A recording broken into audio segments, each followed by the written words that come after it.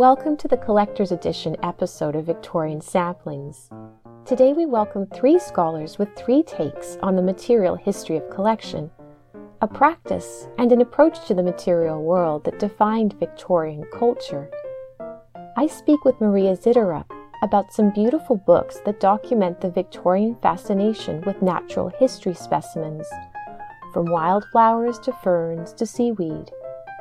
Anne Hung talks with Freya Gowley about collage and about the display of a collection of engravings on the surfaces of a decorative screen.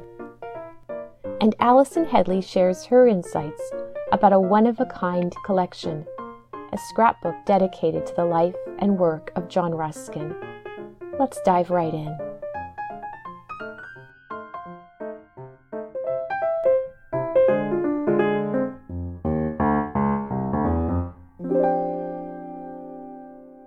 In 2019, Dr. Maria Zytoruk curated Nature on the Page, the print and manuscript culture of Victorian natural history.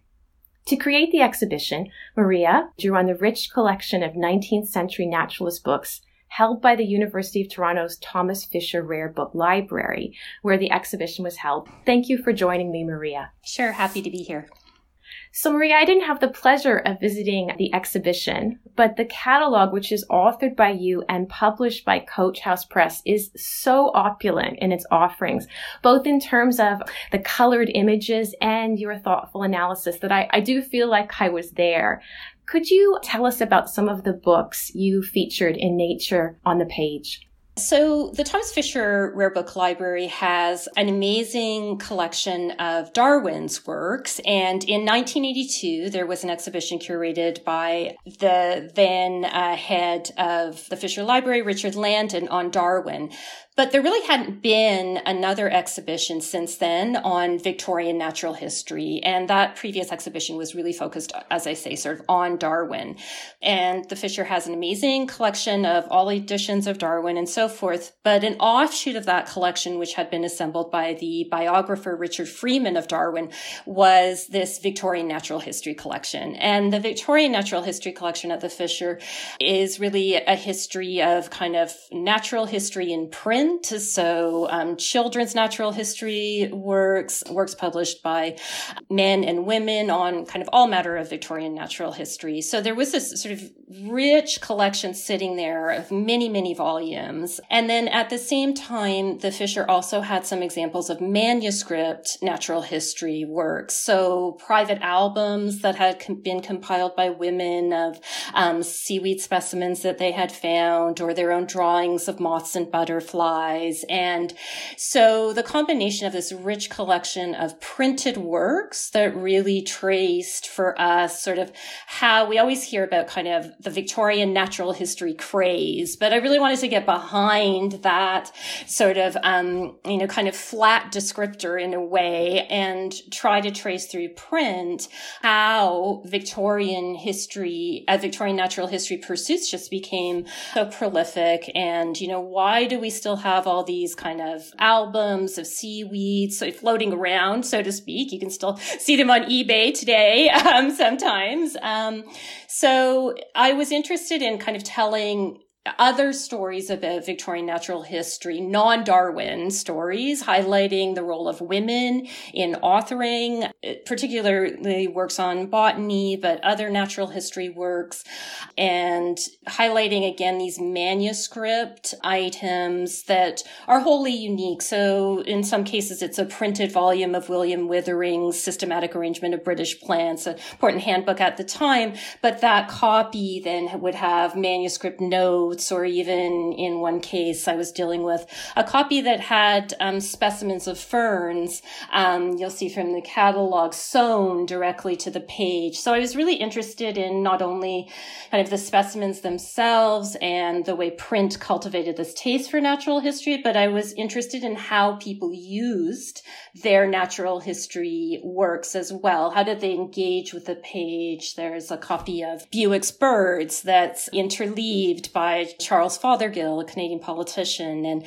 he hand-colored some of its images page for page. He wrote his own notes on species. So that was something else that I was trying to get at, was how did people use these natural history printed works to then make their own collections, or how did they kind of engage on the printed page with the fruits of their own collections? Maria, you touched on the role of women in Victorian natural history and their contributions to these books. Could I ask you to tell us more about that? Sure, absolutely. So I think one thing that happened in the course of conducting research for this exhibition was I had kind of gone in accepting this distinction between amateur and professional botany, for example, and the women who had in the 19th century participated in botanical pursuits, that they kind of fell into this amateur side of things, not versed in kind of Latin taxonomy, not working with microscopes. And, what I swiftly learned is that distinction between amateur and professional botany. In practice, that's very hard to maintain once you look at the contributions by women to the practice of botany, which range from authoring, in some cases, dialogues, conversations on botany. So, works that were meant to kind of teach botany to children and things like that. But women's contribution to botanical works, was much deeper than simply within kind of the field of children's literature and books aimed at women, for example. So I was quite interested in this mammoth book on orchids, on the orchids of Mexico and Guatemala. And, this is a giant book that is, I think it's 38 pounds. I'm just going to check my own notes here. Yeah, 38 pounds, published between 1837 and 43 in parts. And it is a series of hand-colored lithographs of orchids from Mexico and Guatemala. And they are life-sized illustrations. So only Audubon's Birds is really bigger than this book. Now, this was authored by James Bateman, a kind of plant collector and garden designer. And you have all these male Victorian plant hunters with names such as Skinner and Henchman, which, we can all kind of think about. And all their stories of kind of tracking down orchids in Central America are really these kind of like masculine, heroic narratives of, dragging, just kind of looking at some of my notes, sort of dragging the orchids from their hiding place, the blushing orchids and so forth, filling their canoes, just this very, very colonial plunder of these orchids. But then I got interested. I happened to kind of notice that actually it was two women whose drawings and paintings, and just checking my notes here, it's 37 out of 40 of the plates. The preparatory drawings for those plates were done by two women, Sarah Ann Drake and Augusta Withers. So I got quite interested in how there were sort of these competing narratives of these male plant hunters capturing these blushing orchids, and then the women artists who were charged with sort of preserving their blooms, who did the preparatory works for the really exquisite plates of these orchids. And the Fisher Library had a manuscript album of watercolors by Sarah Ann Drake of orchids. And so that's an example where, they've kind of fallen out of the history of the publication of this work a little bit. But when you kind of dig into the work, even though it's authored by James Bateman and it's men who collected the orchids, or some of these orchids would only bloom for, say, 3 days. And so they had to kind of capture their ephemeral beauty. And I got quite interested in, that's a kind of concrete example of how women, were not simply drawing, for their own private albums, but they were in fact translating into visual culture these discoveries and transfers of orchids to the imperial realm. Maria, you tell a wonderful story in your catalog about a woman artist rushing to the scene to capture a recently bloomed or a freshly blooming orchid. Could I actually return you to the topic of plunder and ask you to talk a little bit about the environmental history here and the ecological impact? Yeah, absolutely. And that's something I became quite conscious of too as I worked with these manuscript albums that contained these specimens from the 19th century. So there's some printed works that contain specimens that are, that adhere to the page. And in the case of printed seaweed books that were illustrated with what were called natural illustrations. And these are actually just the specimens themselves. They were called natural illustrations, which is an interesting kind of title. But there are sort of printed works with specimens on the page, and then there are these manuscript compilations. And so I became quite conscious just as I even handled these works and handled them delicately and carefully, because they contain, this materials of species which have since gone extinct in some cases or are threatened species. So I was constantly kind of working with this idea of how these Victorians preserved these species, but also plundered them. This uncomfortable and settling paradox, and then sort of our role today and what we should do with these books, because they are in these repositories. And I also work on seeds, and I think a lot about this in terms of seed collections today. There are these historical seed collections, and in the case of seeds, one thing that has begun to happen are initiatives that are about rematriation of seeds. So returning seeds to the communities from which really they were plundered. The Victorians often use the term transfer, the transfer of orchids from Central America to Britain. But, in the catalog, I use the term imperial theft. I think that's probably more accurate.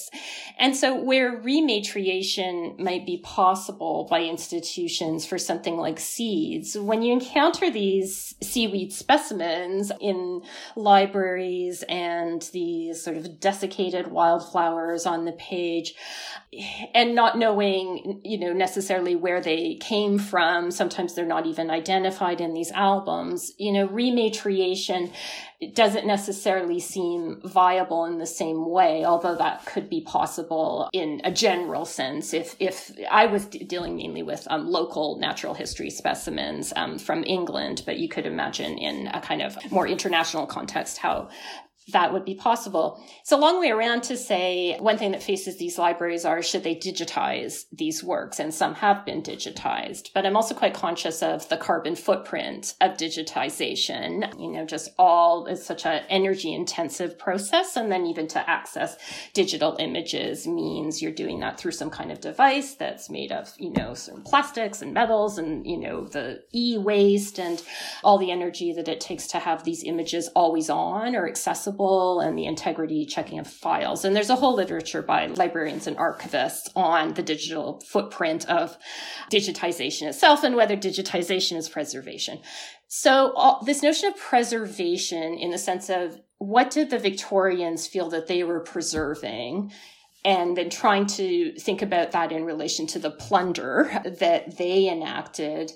That plunder has brought us these specimens today. Sometimes they're remnants of lost biodiversity.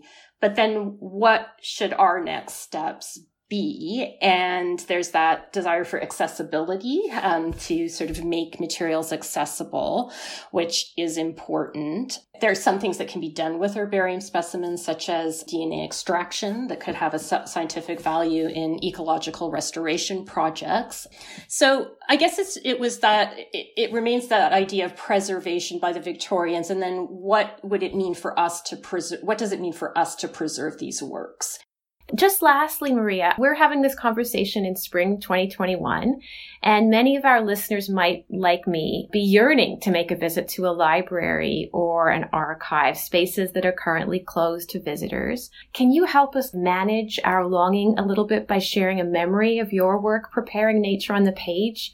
I'm guessing a lot of your work had very material or sensory dimension to it. Is there a moment of discovery, an encounter you had that comes to mind? That's a great question. I mean, so much of the research not ironically, but necessarily so much of the research took place in the space of the library.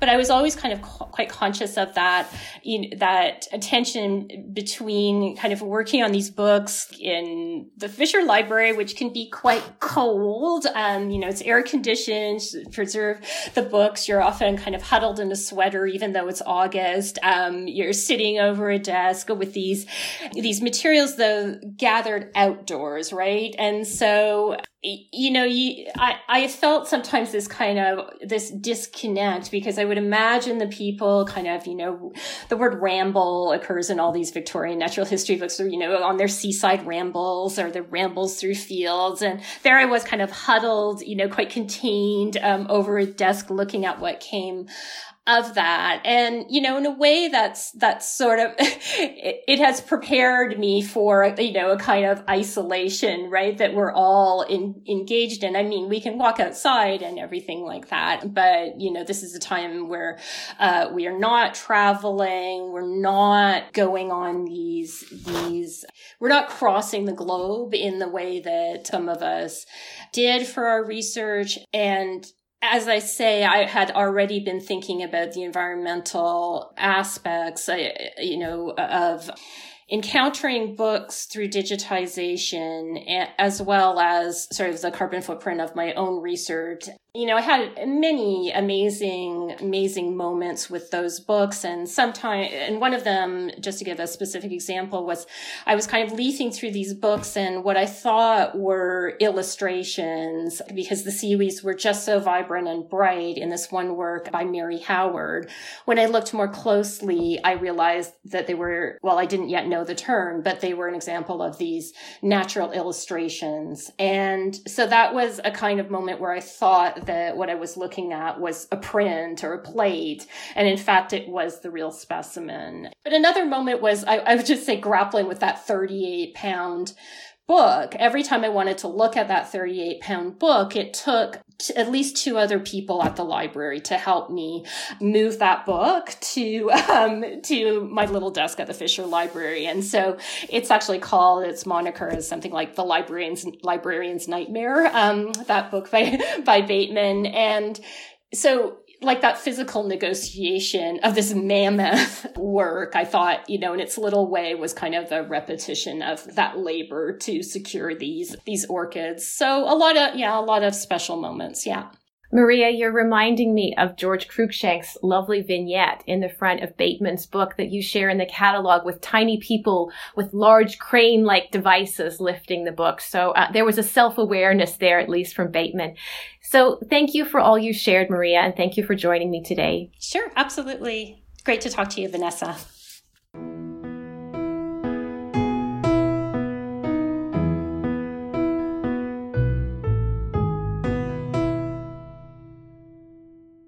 We turn now to Anne Hung for her conversation with Dr. Freya Gowley, who is a postdoctoral research fellow in history at the University of Derby. Freya's research focuses on the relationship between identity and visual and material culture in 18th and 19th century Britain and its empire, with a focus on three key sites: the home, the collaged object, and the body. Welcome to the podcast, Freya. Thank you so much for having me. Of those three sites you've researched, we'll be focusing on the collaged object today. When most people think of collages, they think of paper glued to other bits of paper, but your research focuses on paper and other materials being layered and displayed on larger objects. What exactly defines the Victorian collaged object, and what interests you most about them? That's a good question, and it's not one that I'm entirely sure I have a complete answer to yet. So in my research, I want to show how in the 18th and 19th centuries, this was a time that witnessed the production of paper cutting, decoupage, quilts, extra illustrated or grain-derized texts, commonplace books, shellwork, scrapbooks, and photo montage, in addition to traditional paper collage. So these objects really encapsulate lots of the processes we think about collage as being conceptualized and made through. So selection and collection, adaptation and reformulation. These just use a more diverse array of materials through which to pull those collage objects together. One type of collaged object you've studied is a scrap screen. What exactly is a scrap screen? Yeah, so one of the types of collage that the project examines is different forms of furniture which have often paper scraps and fragments attached to it. And one of these key types of furnishings that I've been looking at, as you say, is the scrap screen. Now, this emerged as a practice in the late 18th century, but very much reaches its apotheosis in the Victorian period. And countless examples survive from this time, and you can find tons actually on auction sites like eBay really quite cheaply, which is sort of testament to their current lack of popularity. But these objects were made by decoupaging ephemeral paper goods, essentially, to wooden screens. So you would purchase your screen, but you would customize it by gluing scraps or other kinds of paper to it. And this kind of production really emerges as a direct response to some of the technological revolutions in print that happen in the 18th and 19th centuries. We often talk about the 18th century as being a kind of print revolution, where more forms of printed matter were available than ever before. And then in the late 19th century, with mass production, we really see the culmination of this. So, a good example would be something like the invention of chromolithography, which is a specific kind of colour printing, and this leads to the production of a wide array of scraps, which are used in things like scrapbooks, of course, but also on scrap screens. And we see some of the most innovative and crowded examples of scrap screens featuring lots of small, colourful scraps over every possible inch of the screen. Those are the ones that I like the most. It's so fascinating that even within the unique object of the scrap screen, there's so much room for expression and experimentation. One specific scrap screen you've studied is an 1860s scrap screen made by actor William Macready and the author Charles Dickens. Could you tell us a bit about this object? Of course. So this is a really interesting piece, not least because it's associated with a specific individual, or actually a pair of individuals in this instance. And this is unusual for the genre. Most of them that we find today have no kind of associated biography, so it can be very difficult to try and work out what is going on and what the motivations for arranging these different kinds of scraps might have been. But it is a 4-leaf wooden folding screen made sometime around 1860. And it features around 400 engravings dating from the 1820s to the 1840s, which have been cut and pasted onto the back and front of the screen and subsequently varnished, the application of which has given it a kind of yellowish tinge. Each panel of the screen is 202 by 77.5 centimetres, and its total length is 310 centimetres. So it's quite a big object, and it's very impressive when you see it in person. And the screen is attributed to William Macready, who is often thought of as the greatest Shakespearean actor of the Victorian period, as well as the author Charles Dickens, who is Macready's close personal friend, although the attribution to Dickens is a little more shaky. So it's currently in the collections of Sherborne House in Dorset, and Dickens often visited Macready there, and by family repute, they worked together to produce this remarkable object. And so just to give you a sense of what it looks like, the screen is arranged in a relatively orderly fashion, especially when we compare it to some of the other surviving scrap screens from the period. And the engravings are cut into square and rectangular panels. And these are arranged according to no immediately self-evident system, although many of the engravings have subsequently been identified. And you can actually look at each individual engraving featured on the screen thanks to a really brilliant digitisation project done in partnership with the University of Kent. So the engravings comprise a range of artistic genres, including genre scenes, history paintings, and portraits.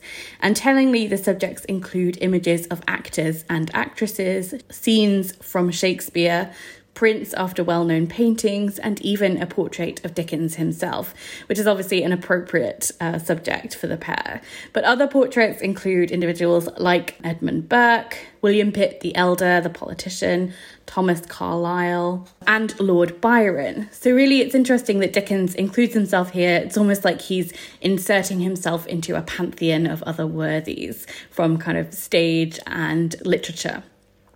Otherwise, the screen shows images of the Italian landscape, images from a genre which we call beauties, so kind of beautiful women who are not portraits, just kind of generalized depictions of women, and a number of classical images, so things like sculpture and other images from kind of classical antiquity and the Italian Renaissance. So it's a real mix of images from this period.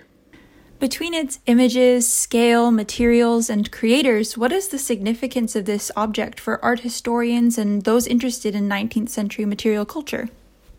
That's a really good question. So when they make this in the 1860s, it's important to note that Macready and Dickens were engaging in what I think to be an aesthetic and intellectual tradition of collage production that had been prevalent for decades and which would endure well into the 19th century and would eventually be sort of taken up by modernist artists like Pablo Picasso and George Braque. And so looking at objects like this helps us to reassemble an unwritten prehistory of collage, disrupting the standard art historical narrative that it was invented by Picasso and Braque in 1912. A good example of this type of art historical writing is from the essay Collage, A Brief History by Dawn Arders, who writes that when Picasso and Braque started gluing bits to their pictures in 1912, this had nothing to do with long-standing popular pastimes, like pasting cut-out images onto fire screens, and everything to do with art. And so this statement is typical of existing histories of collage, which tend to figure the genre as the result of modernist innovation, as opposed to a medium with a long and distinctive history. The quotation from Arders is interesting because it brings up a number of sort of categorical distinctions which pose interesting questions about the nature of art itself, how it is defined, of the identities and motivations of those who make it, and why certain objects are consistently overlooked within art history. So crucially, it reinforces a number of entrenched hierarchies from art history, so differences between high and low art forms, divisions of modern and pre-modern, and most crucially, this sort of gendered separation between artist and amateur. Yet the Macready-Dickens screen complicates this simplistic narrative of non-art and art, male artist and female amateur.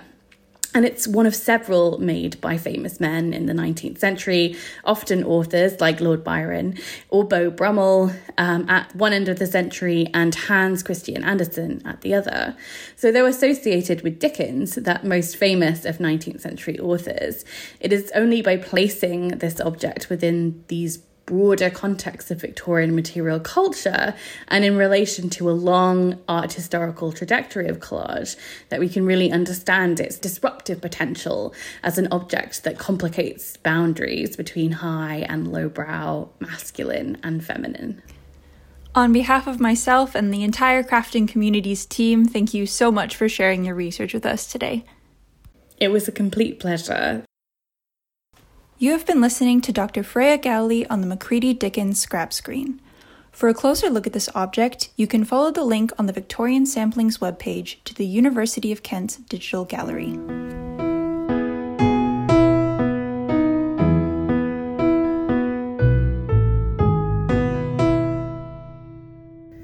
I'm Dr. Alison Headley, and I'm the author of Making Pictorial Print, Media Literacy in British Magazines 1885 to 1918, a book that's coming out this summer with the University of Toronto Press.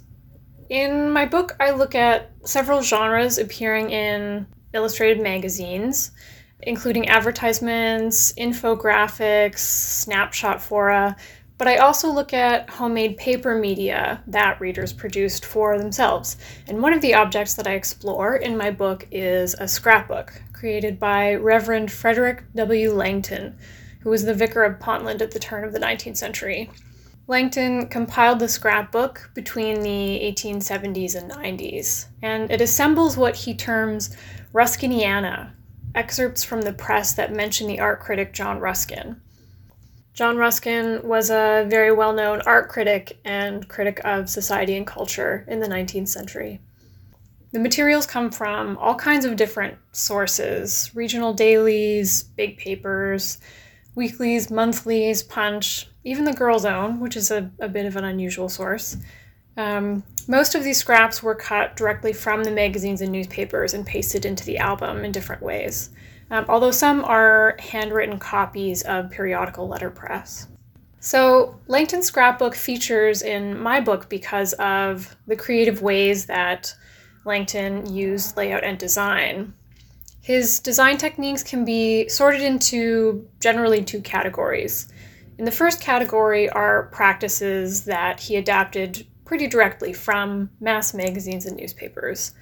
For example, many article cuttings are laid out on the album pages in much the same way they would be in a periodical or newspaper. On a given page, a cutting is arranged in columns that are spatially regularized, and above these columns you've got the masthead of the periodical and the original heading for the article.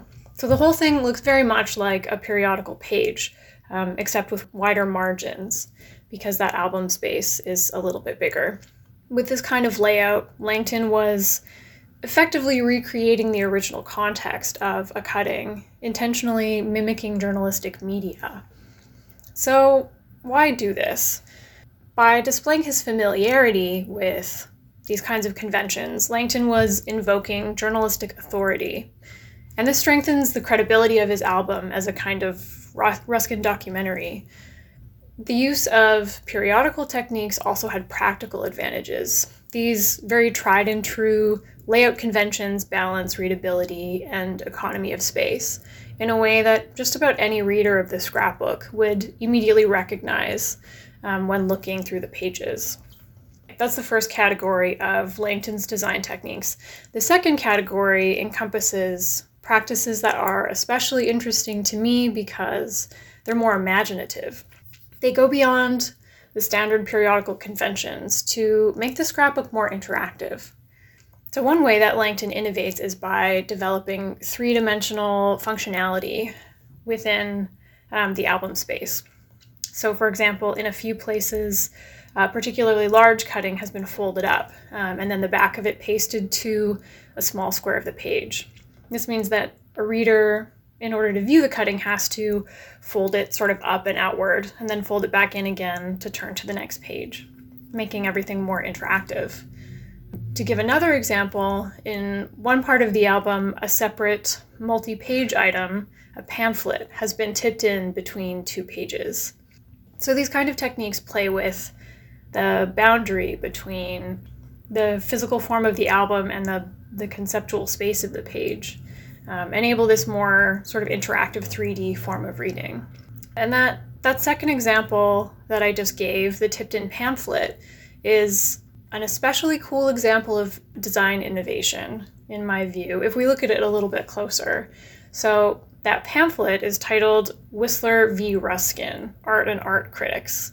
And it's about a quarrel among art historians, a pretty infamous quarrel between James McNeill Whistler and John Ruskin.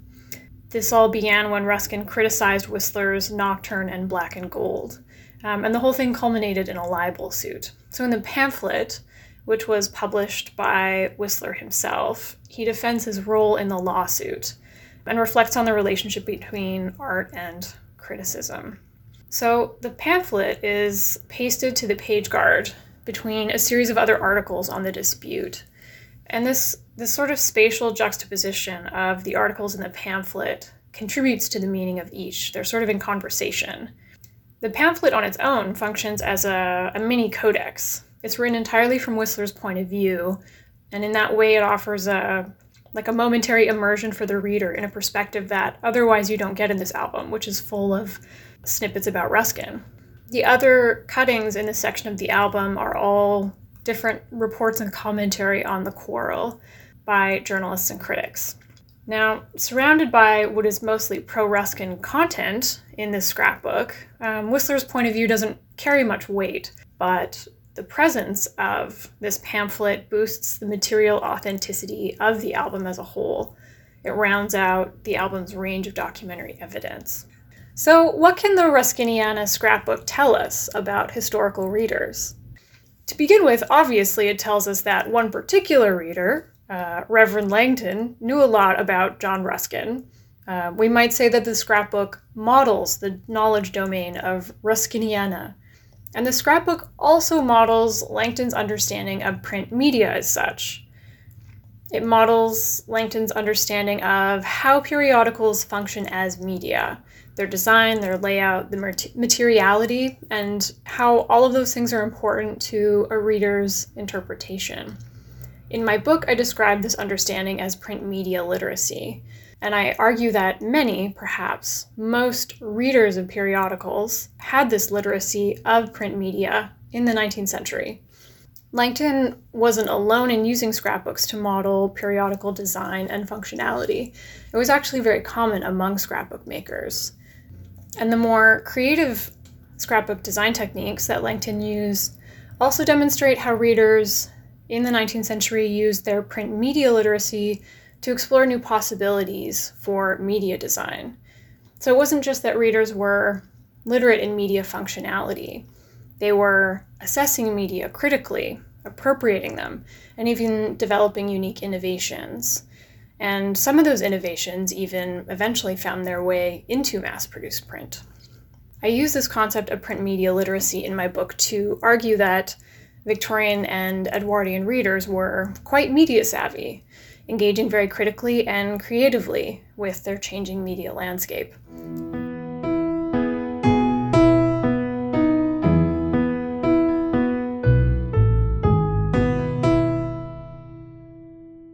What a pleasure it is to thank Allison, Freya, and Maria for their contributions to this episode. You can learn more about their research by visiting craftingcommunities.net. Thank you to Anne Hung for her work creating this episode. Thank you also to Natalie Lovetri for her transcription of the episode, and to Madison George Burlett for her digital media work. Anne and Madison contributed to this podcast from Victoria, British Columbia, unceded territory of the Lekwungen-speaking peoples, traditional land of the Songhees, Esquimalt, and Wasanich peoples. The rest of the team worked on this episode in Winnipeg, Manitoba, which is Treaty 1 territory, traditional land of the Anishinaabe, Cree, Oji-Cree, Dakota, and Dene peoples, and homeland of the Métis Nation. Victorian Samplings is the podcast of the Crafting Communities Project. Crafting Communities is supported by the Social Sciences and Humanities Research Council of Canada, the Victorian Studies Association of Western Canada, and the Universities of Alberta, Manitoba, and Victoria. The project is a collaboration between Andrew Korda, Mary Elizabeth Layton, and me, Vanessa Warren. We welcome your feedback.